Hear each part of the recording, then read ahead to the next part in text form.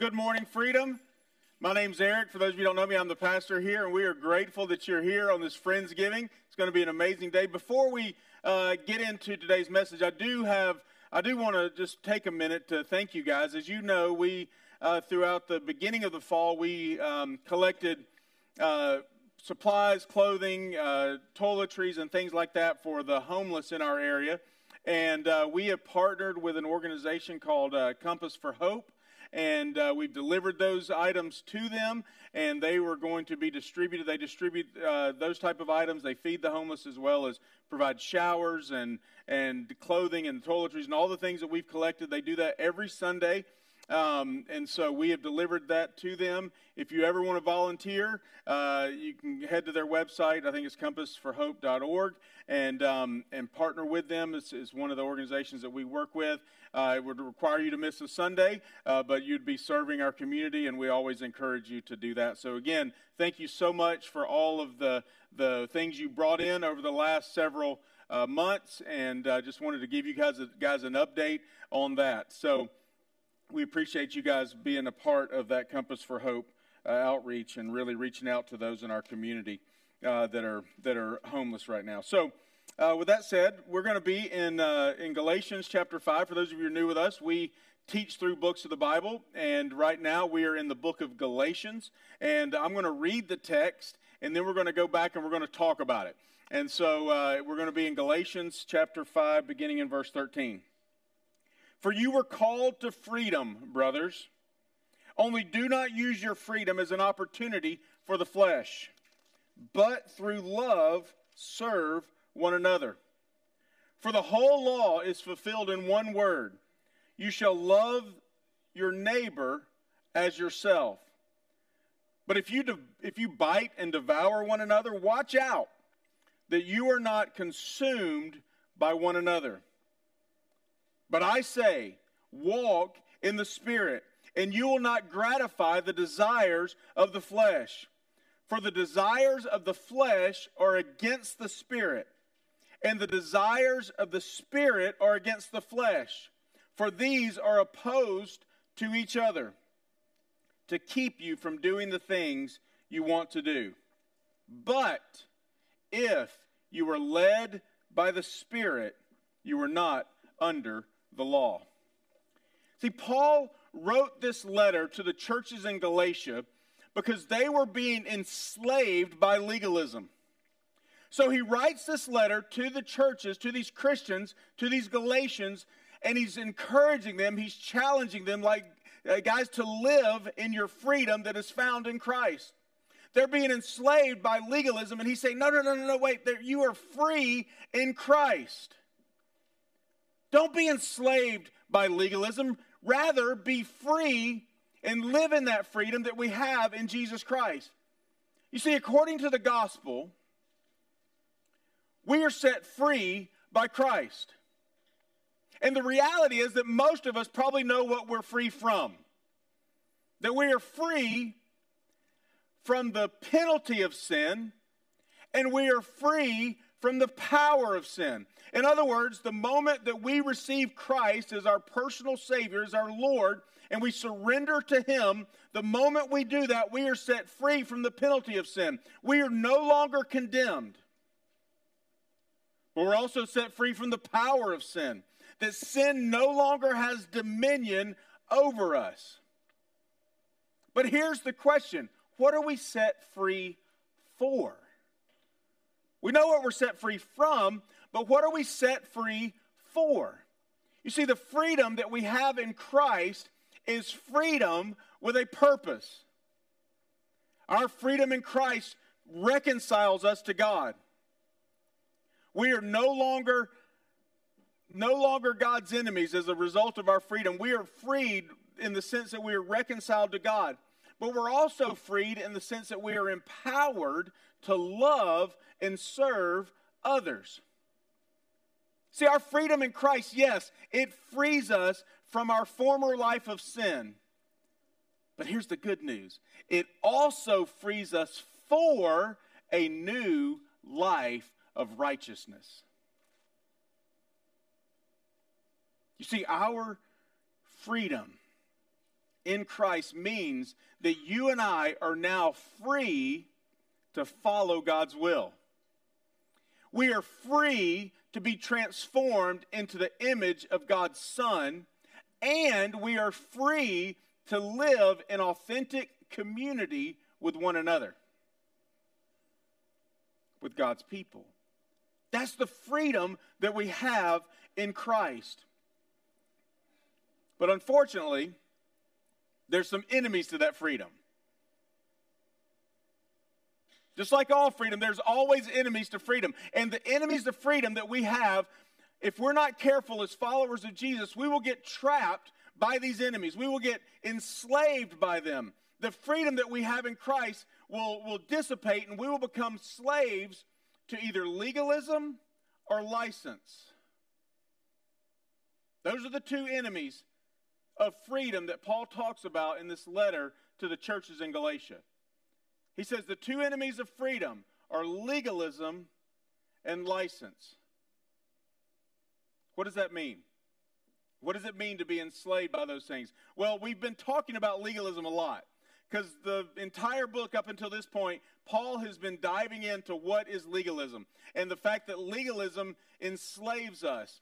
But now he gives us a brief glimpse into license. So how do we differentiate between the two? Here's what legalism tells us. Legalism says that you are bound by a set of rules, religious regulations. In other words, legalism tells us in order to be accepted by God, in order to earn God's favor, what we have to do is follow a list of rules and regulations. Legalism is saying, here's the do's and don'ts. And as long as you do the do's and don't do the don'ts, you'll be okay.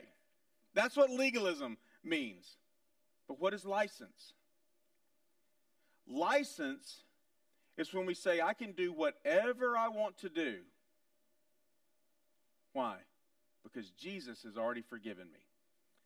Because Jesus has already forgiven my sins, I can just live any way that I want to, Monday through Saturday, as long as I show up at church, and as long as I feel sorry for my sin, as long as I feel bad about it, then God's forgiven me. I'm good. That's what license is. So you have legalism and you have license. Let me explain it this way. Legalism demands responsibility without freedom. It demands that you follow all these lists of rules and regulations to a T, and there's no freedom. Where license demands freedom without responsibility. That's the difference between the two. And so what Paul is going to show us, that there's good news in this text. Because in this text, he tells us that you and I are called to freedom. Look what he says in verse 13. In the very first part of verse 13. He says, for you, he's talking to the Galatians, he's talking to us as followers of Christ, you were called to freedom. What does that mean?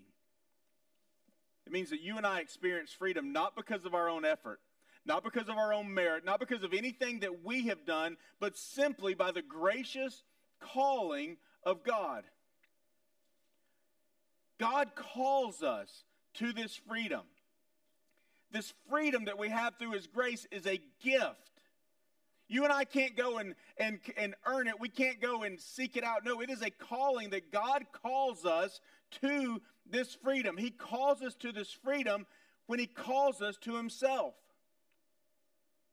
This call to freedom is what it means to be a Christian. As a follower of Jesus Christ, you and I are called to this freedom. And the moment that we become a follower of Jesus, we enter into that freedom. And Paul reminds the church in Galatia that even though we are called to that freedom, we can lose that freedom if we give in to license or if we give in to legalism. And here's what he says at the rest of verse 13, or the next part of verse 13. So you were called to freedom, only do not use your freedom as an opportunity for the flesh. what is he talking about there? See, what Paul is talking about, when he talks about the flesh, he's not talking about our skin. He's not talking about this. He's talking about the part of us that is our sinful nature. He's talking about the part of us that rebels against God. He's talking about all of our weakness, all of our depravity, the part of us that tells God, I don't want anything to do with you. And the reality is that every single one of us have that part in us. Every single one of us are far from God. Every single one of us are separated from God. And every single one of us still live with that human nature. We still live in that part, that we still have that part of us, that unspiritual part of us that rebels against God. That part of us that is inclined to sin. That's what Paul is talking about when he talks about the flesh. He's talking about our fallen human nature. And Paul tells us in this text that he warns us not to give our flesh, not to give that part of us that is prone to sin, an opportunity to abuse our freedom in Christ. In other words, God's grace should never be an excuse for sin. God's grace, the fact that God has forgiven you, the fact that God has reconciled you to himself, should never be an excuse for sin. Because the truth is, if we allow that freedom to cause us to sin, we're not really free at all. In fact, Jesus said, those who commit sin are slaves to sin. So when we as followers of Christ, when we sin either through legalism or through license, what happens? It enslaves us. It's the opposite of liberty. But here's the challenge. I don't know if you guys have recognized this in your own life, but there's a battle going on between our flesh and the Spirit of God. Anybody recognize that battle? Am I the only one that has that? No, a few of you have. Okay, the rest of you are liars. No, I'm just kidding. But we all struggle with that, right? We all have this battle going on within us where we want to do the right thing and we end up doing the wrong thing. Where our flesh tells us one thing and the Spirit of God tells us another thing. And there's this battle constantly going on. And that's the challenge. And we look at Scripture and we say, well, our flesh has been crucified with Christ. Remember in Galatians 2, Paul already tells us. He says, I have been crucified with Christ. It is no longer I who live, but Christ who lives in me. Later on in Galatians 5 in verse 24, he's going to say, those who belong to Christ Jesus have crucified the flesh with its passions and desires. In Romans 6, Paul tells us we know that our old self, our old nature, was crucified with Christ. So why do we still have this battle? Why do we still have this struggle? Because the reality is, even though the truth of the matter is you and I have been crucified with Christ, our flesh has been crucified with Christ, it's not entirely gone. We still live in fallen, sinful bodies.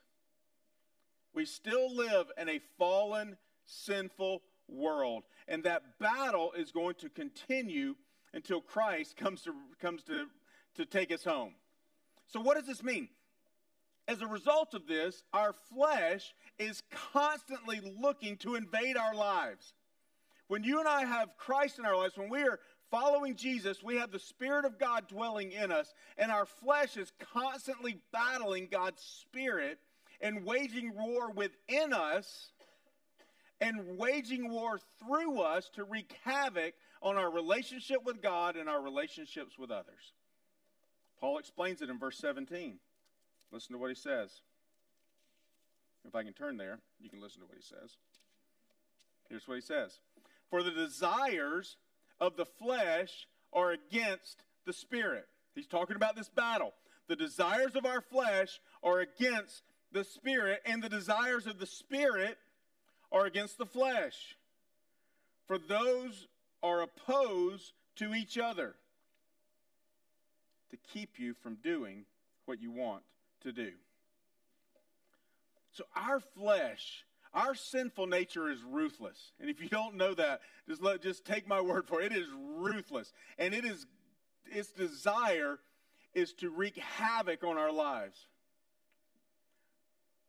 And our flesh is constantly trying to gain back the control that it has lost when you and I place our trust and our faith in Jesus Christ. And that battle is raging in every single Christian's heart. Every single one of us have that war raging in our hearts. The flesh against the spirit, our sinful nature against the new nature that we have in Christ. And the result is we don't always do what we want to do. Anybody relate to that? We don't always do what we want to do. In fact, oftentimes we do the exact opposite.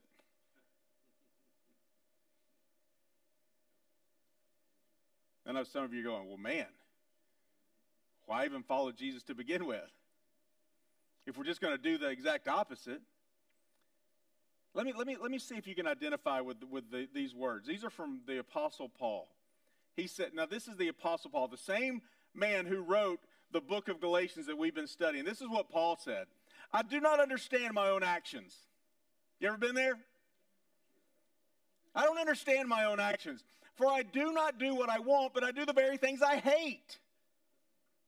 And then he says, I know that nothing good dwells in me. That is, in my flesh. For I have the desire to do what is right, but I don't have the ability to carry it out. Have you ever been there?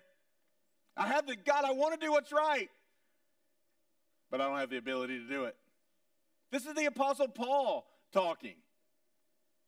Then he says this, for I do not do the good that I want, but the evil I do not want is what I keep on doing. The way I look at it, if Paul struggled like this, I have no hope. And oftentimes my spiritual life feels that way, right? It feels like I take 2 steps forward and then 3 steps back. I feel like I make ground spiritually and then I fall back into sin. And this constant battle is going on. And Paul is talking about this in Galatians 5 verse 17, this battle where I let down my defenses and I allow sin to creep in. So what are we supposed to do? Are we supposed to give up? How do we win this battle? How do we overcome our flesh? How do we give in to the Spirit? How do we live in this freedom that we have in Christ? Well, Paul provides 3 paths to victory. 3 paths for you and I to win this battle between the flesh and the Spirit. First thing he says is don't provide opportunities for the flesh. Second thing he tells us is through love serve others. And the third thing he's going to show us is walk in the Spirit. So let's talk about each one of those individually. Let's talk about the first one. Don't provide opportunities for the flesh. Go back to verse 13 and listen to what he says.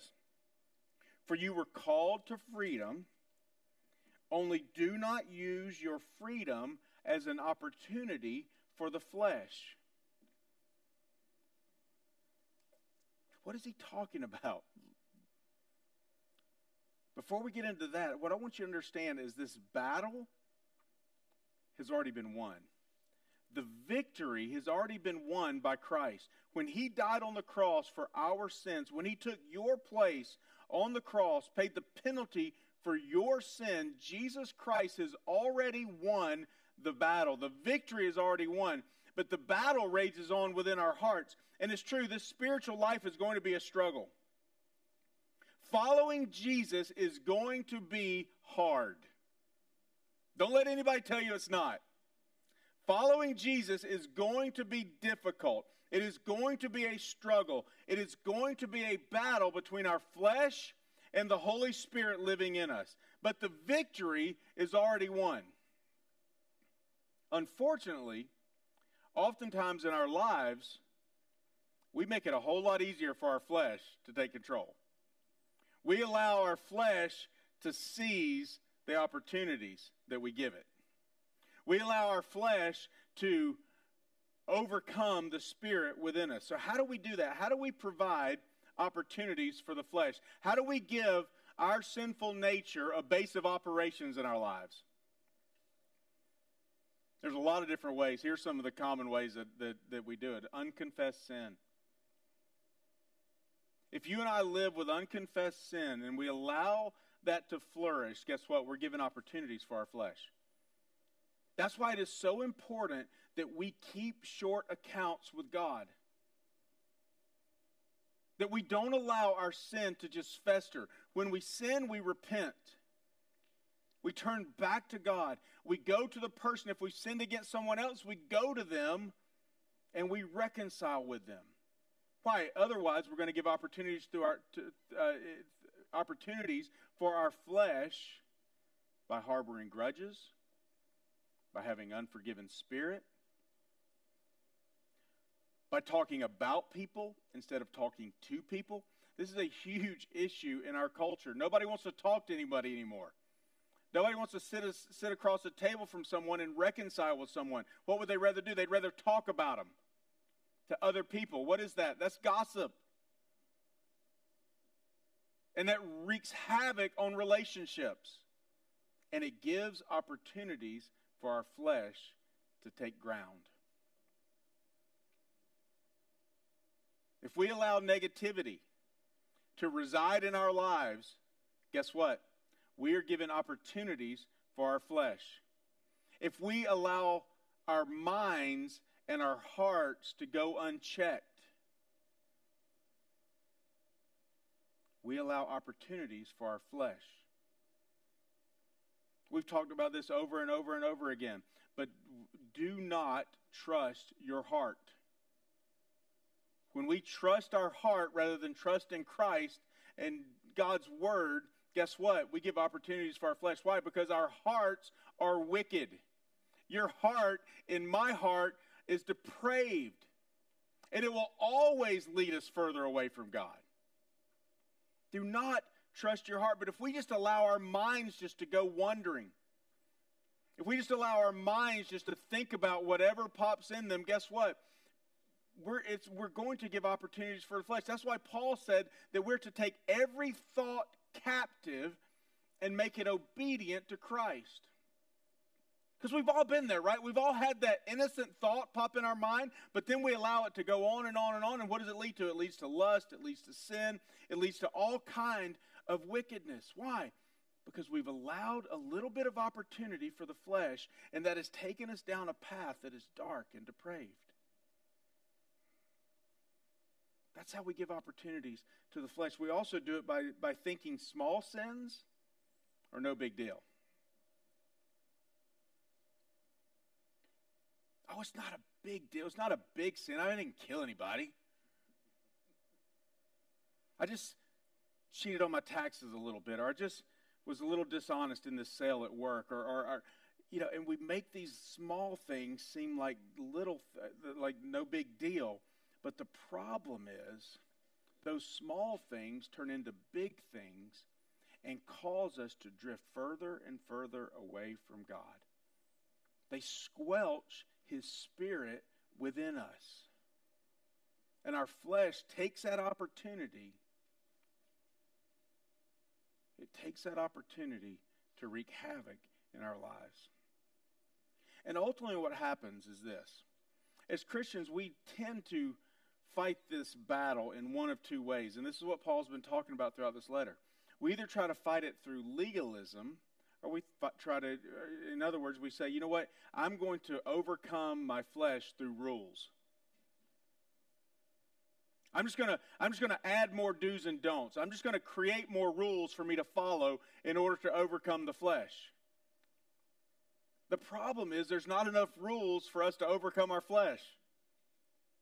We can't come up with enough rules. We can try, but we can't. We can't come up with enough rules to overcome our flesh. But that's one of the things we do. We use legalism. We say, you know what? The way I'm going to win this battle, the way I'm going to overcome my flesh, my sinful nature, is just to rule it to death. By creating rules, by creating regulations in order for me to not give in to the flesh. And what ends up happening is we end up becoming miserable Christians because we can't keep the rules. That's the whole problem to begin with. Or we lean into license and we say, you know what, I just give up. I can't win the battle anyway, so I might as well just give in to the sin that's in my life. I might as well just give into it and ask God to forgive me. And what happens with that? We just constantly feel defeated as Christians. We constantly feel like, man, I'm never good enough. I'm never going to amount to anything spiritually. And we have this battle, where we may hit those high moments, like where maybe a message speaks to us or something like that. And we're doing good for a week or two. And then all of a sudden we just give in to sin again. Like, God, I can't anymore. And we just give up. So that's what we tend to do in this battle for our flesh. We either add rules or give in. But Paul's going to show us a better way, and we're going to see that in just a few minutes, because the problem is when we abuse our freedom in Christ, we lose our freedom. And Paul is going to show us in just a few minutes exactly how to do that. But look what the second thing he shows us. The second thing he says is, through love, serve others. Go back to verse 13 again. For you are called to freedom, only do not use your freedom as an opportunity for the flesh, but through love serve one another. For the whole law, in verse 14, is fulfilled in one word. You shall love your neighbor as yourself. But if you bite and devour one another, watch out that you are not consumed by one another. What does serving others do? When you and I serve others out of love, it frees us from our self-centeredness. It's very hard to be self-centered when you're serving somebody else. If you don't believe me, just try it with your spouse. You wake up one morning and you have that self-centered thing. You know what? I'm not going to fix her coffee today. She should fix I fix her coffee every single morning. She should fix my coffee this morning. Is that just me? Sorry.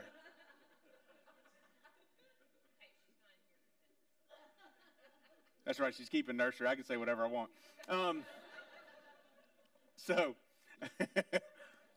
But what happens, though? What happens in all seriousness? If I say, you know what, I'm going to serve my wife today by fixing her coffee, that self-centeredness dissipates.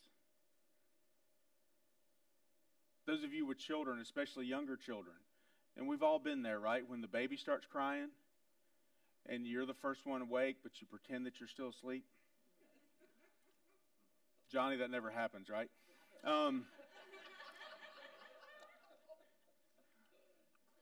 But we have a choice in those moments, don't we?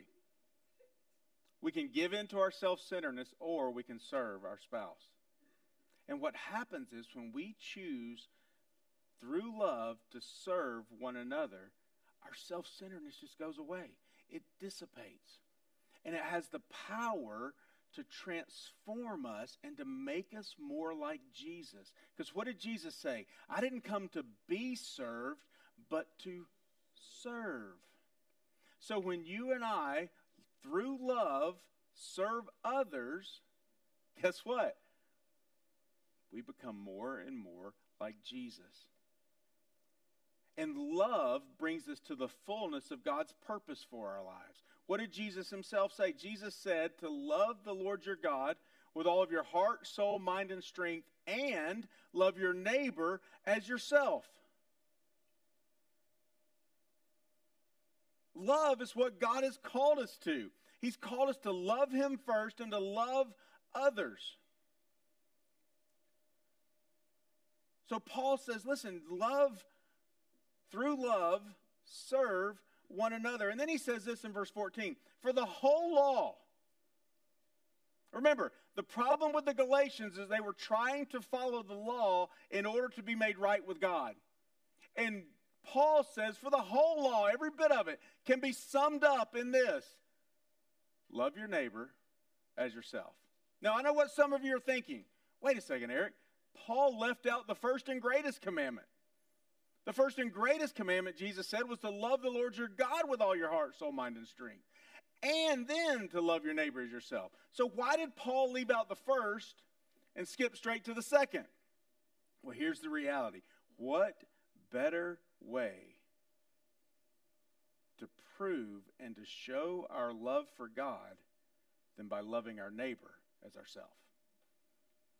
That's why Paul is able to say that the whole law can be summed up in this: love your neighbor as yourself. Paul is reminding us that though the law cannot justify us before God, the law has a way of sanctifying us, of making us more like Jesus. We don't follow the law.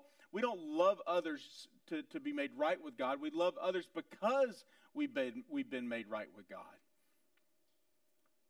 Once God declares us righteous in Christ, the law, what is the law? Love the Lord your God with all your heart, soul, mind, and strength. Love your neighbor as yourself. It has the ability to show us how to be holy.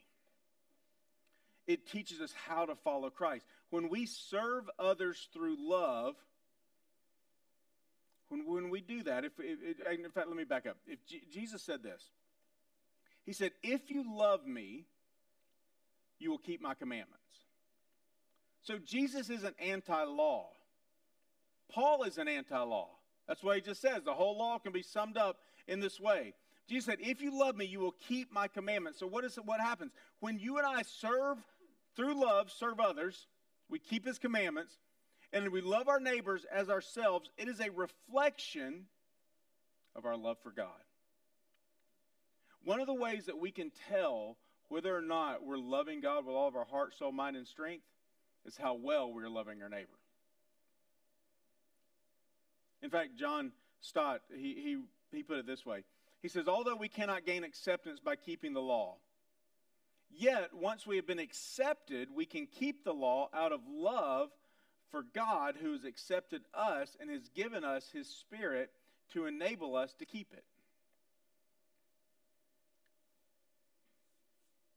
And so Paul says, listen, if you want to have victory, if you want to win this battle,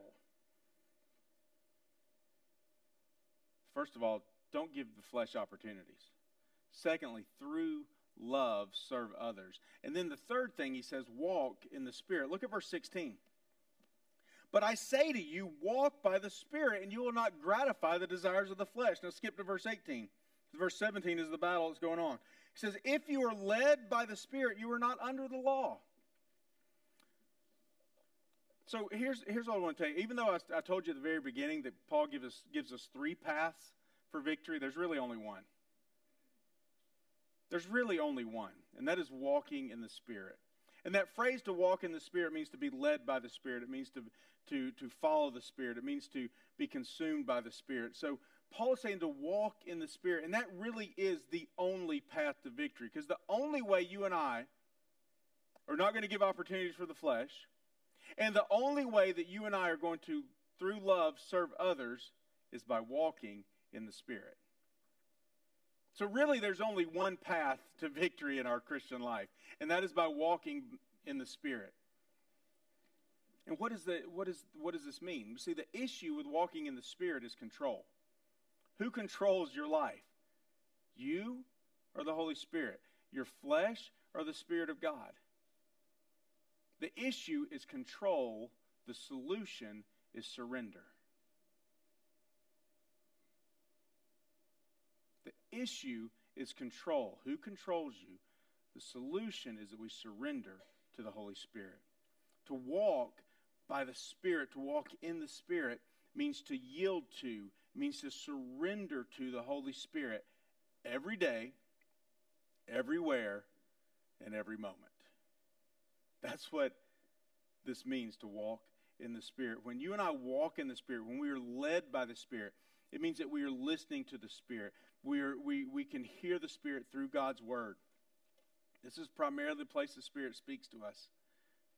In God's Word. We are listening to His Word. We're discerning His will, and we're following His guidance. That's what it means to walk in the Spirit. And Paul's not talking about super Christians here. He's not talking about this is for pastors and elders. No, what is he saying? He's saying walking by the Holy Spirit is the normal Christian life. If you want to know what it means to live the Christian life, that's it. Walk in the Spirit. It is a word for every single adult here, every single teenager, every single child that is a follower of Christ. The only way we can do it, the only way we can win this battle is by walking in the Spirit. This is so important that we grasp this. So important that we understand what it means to walk in the Spirit. We're actually going to spend the next 2 weeks talking about this and talking about what does it mean to walk in the Spirit? What does it mean to be led by the Spirit? Because why? Because this is the culmination of all that Paul has been teaching us. He said everything he's taught us in this book of Galatians comes down to walking in the Spirit. There's really only one path for us to walk as followers of Christ, and that path is to walk by the Spirit. We cannot overcome our flesh. We cannot love our neighbor as ourselves if we're not walking in the Spirit, if we're not surrendered to the Spirit. See, we talked at the very beginning that we are freed from the penalty and power of sin, but we're also freed for a life of righteousness. And the only way that you and I live that life of righteousness is by walking in the Spirit. The only way that we live a holy life is not by the outward constraint of rules and regulations, but by the inward compulsion of God's Holy Spirit. God's Spirit transforms us from the inside out. And He creates new desires within us. And He gives us new power to resist our flesh and to please our Father. And that only happens when we are surrendered to the Holy Spirit. But I want you to notice this phrase Paul says. It's pretty remarkable what he says in verse 16. I want to look at that one more time. But I say, walk by the Spirit, and look what he says, and you will not gratify the desires of the flesh. Did you pick up on that? This is a promise from God's Word, that if you and I walk in the Spirit, we will not gratify the desires of our flesh. God is promising us here that if you and I will surrender ourselves to the Spirit, we will not gratify our sinful nature. It is very, very difficult, and Paul even would say impossible, to be surrendered to the Spirit and give in to our selfish desires. That's what he means. If you and I are truly surrendered to the Spirit, if we are walking in the Spirit, we're not going to gratify the desires of the flesh. Doesn't mean we're not going to struggle. Doesn't mean we're not going to be tempted. But it does mean that if we're surrendered to the Spirit, we're not going to give in to the flesh. It's very hard to pray for someone and hate them at the same time.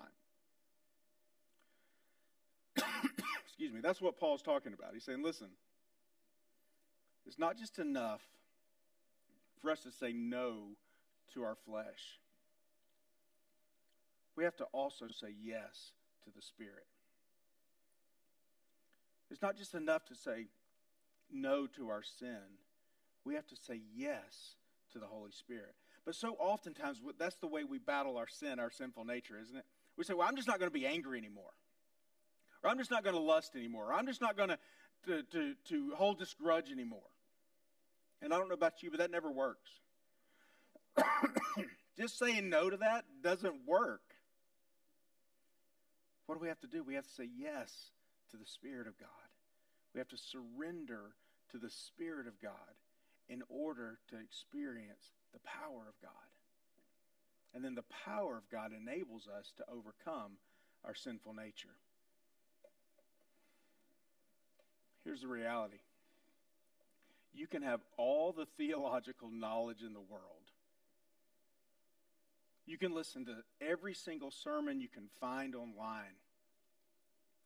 You can read books on spiritual growth.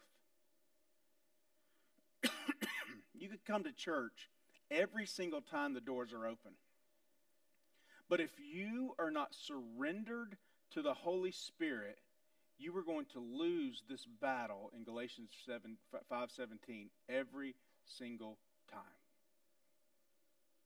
Because the battle's not won by your head knowledge. It's not won, it's won through surrender, and only through surrender.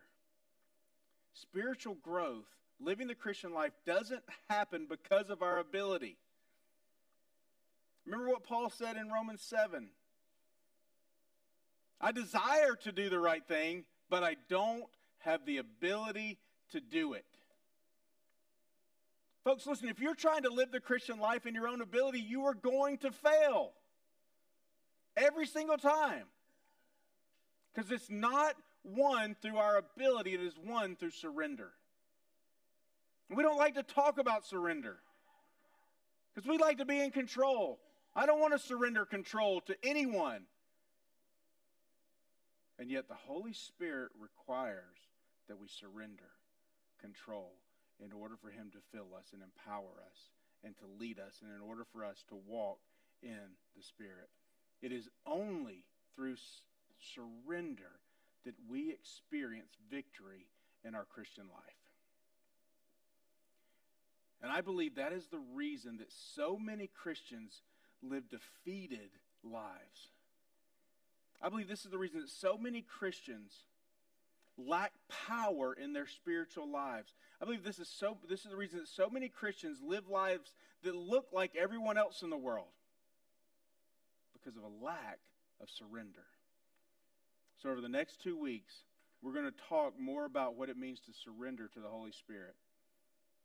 That may mean that our attendance goes down from, roughly 100 folks to 5 next week. That's okay. The 5 of us that are here are going to surrender to the Holy Spirit and learn what it means to do that, because it's so important to our Christian life. The whole point of this passage is that the life in the Spirit brings a whole new way of life. We are free in Christ, and in order to live in that freedom, we must surrender to the Holy Spirit. So Heavenly Father, we pray that you would help us to surrender. We know that our Christian life is a result of surrender. And it is only through surrender that we can actually live out the Christian life. And Father, I know that in my own life, that the times where I felt defeated, the times where I felt like I would take 2 steps forward spiritually and then 10 steps backwards, was because I was trying to do it in my own ability. I was trying to do it in my own strength. I was trying to live the Christian life by myself. And Father, what we learn from this text is that the only way to live the Christian life is surrender.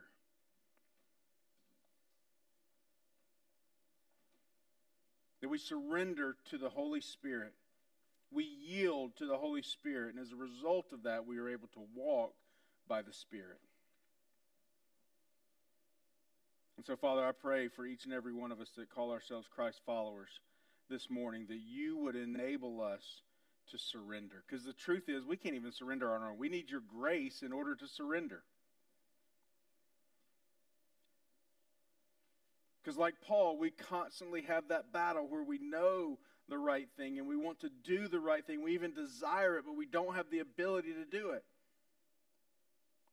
Because the ability to do it comes only through the power of your Holy Spirit. Lord, we can't through love serve others. We can't overcome our flesh by ourselves. We need your Holy Spirit. And in order to have your Holy Spirit lead us, we must surrender. And Father, I pray for those that have never placed their faith in you, that may be here this morning or listening online. Lord, I pray that today they would say, you know what, I, for the very first time, want to surrender to the Holy Spirit. I want to give my life to Christ because I know that He died on the cross for my sin. And He rose again for my victory. So, Father, I pray for each person that may need to receive Christ, that today would be the day of their salvation. Father, strengthen us, empower us, and help us to surrender. In Jesus' name, amen.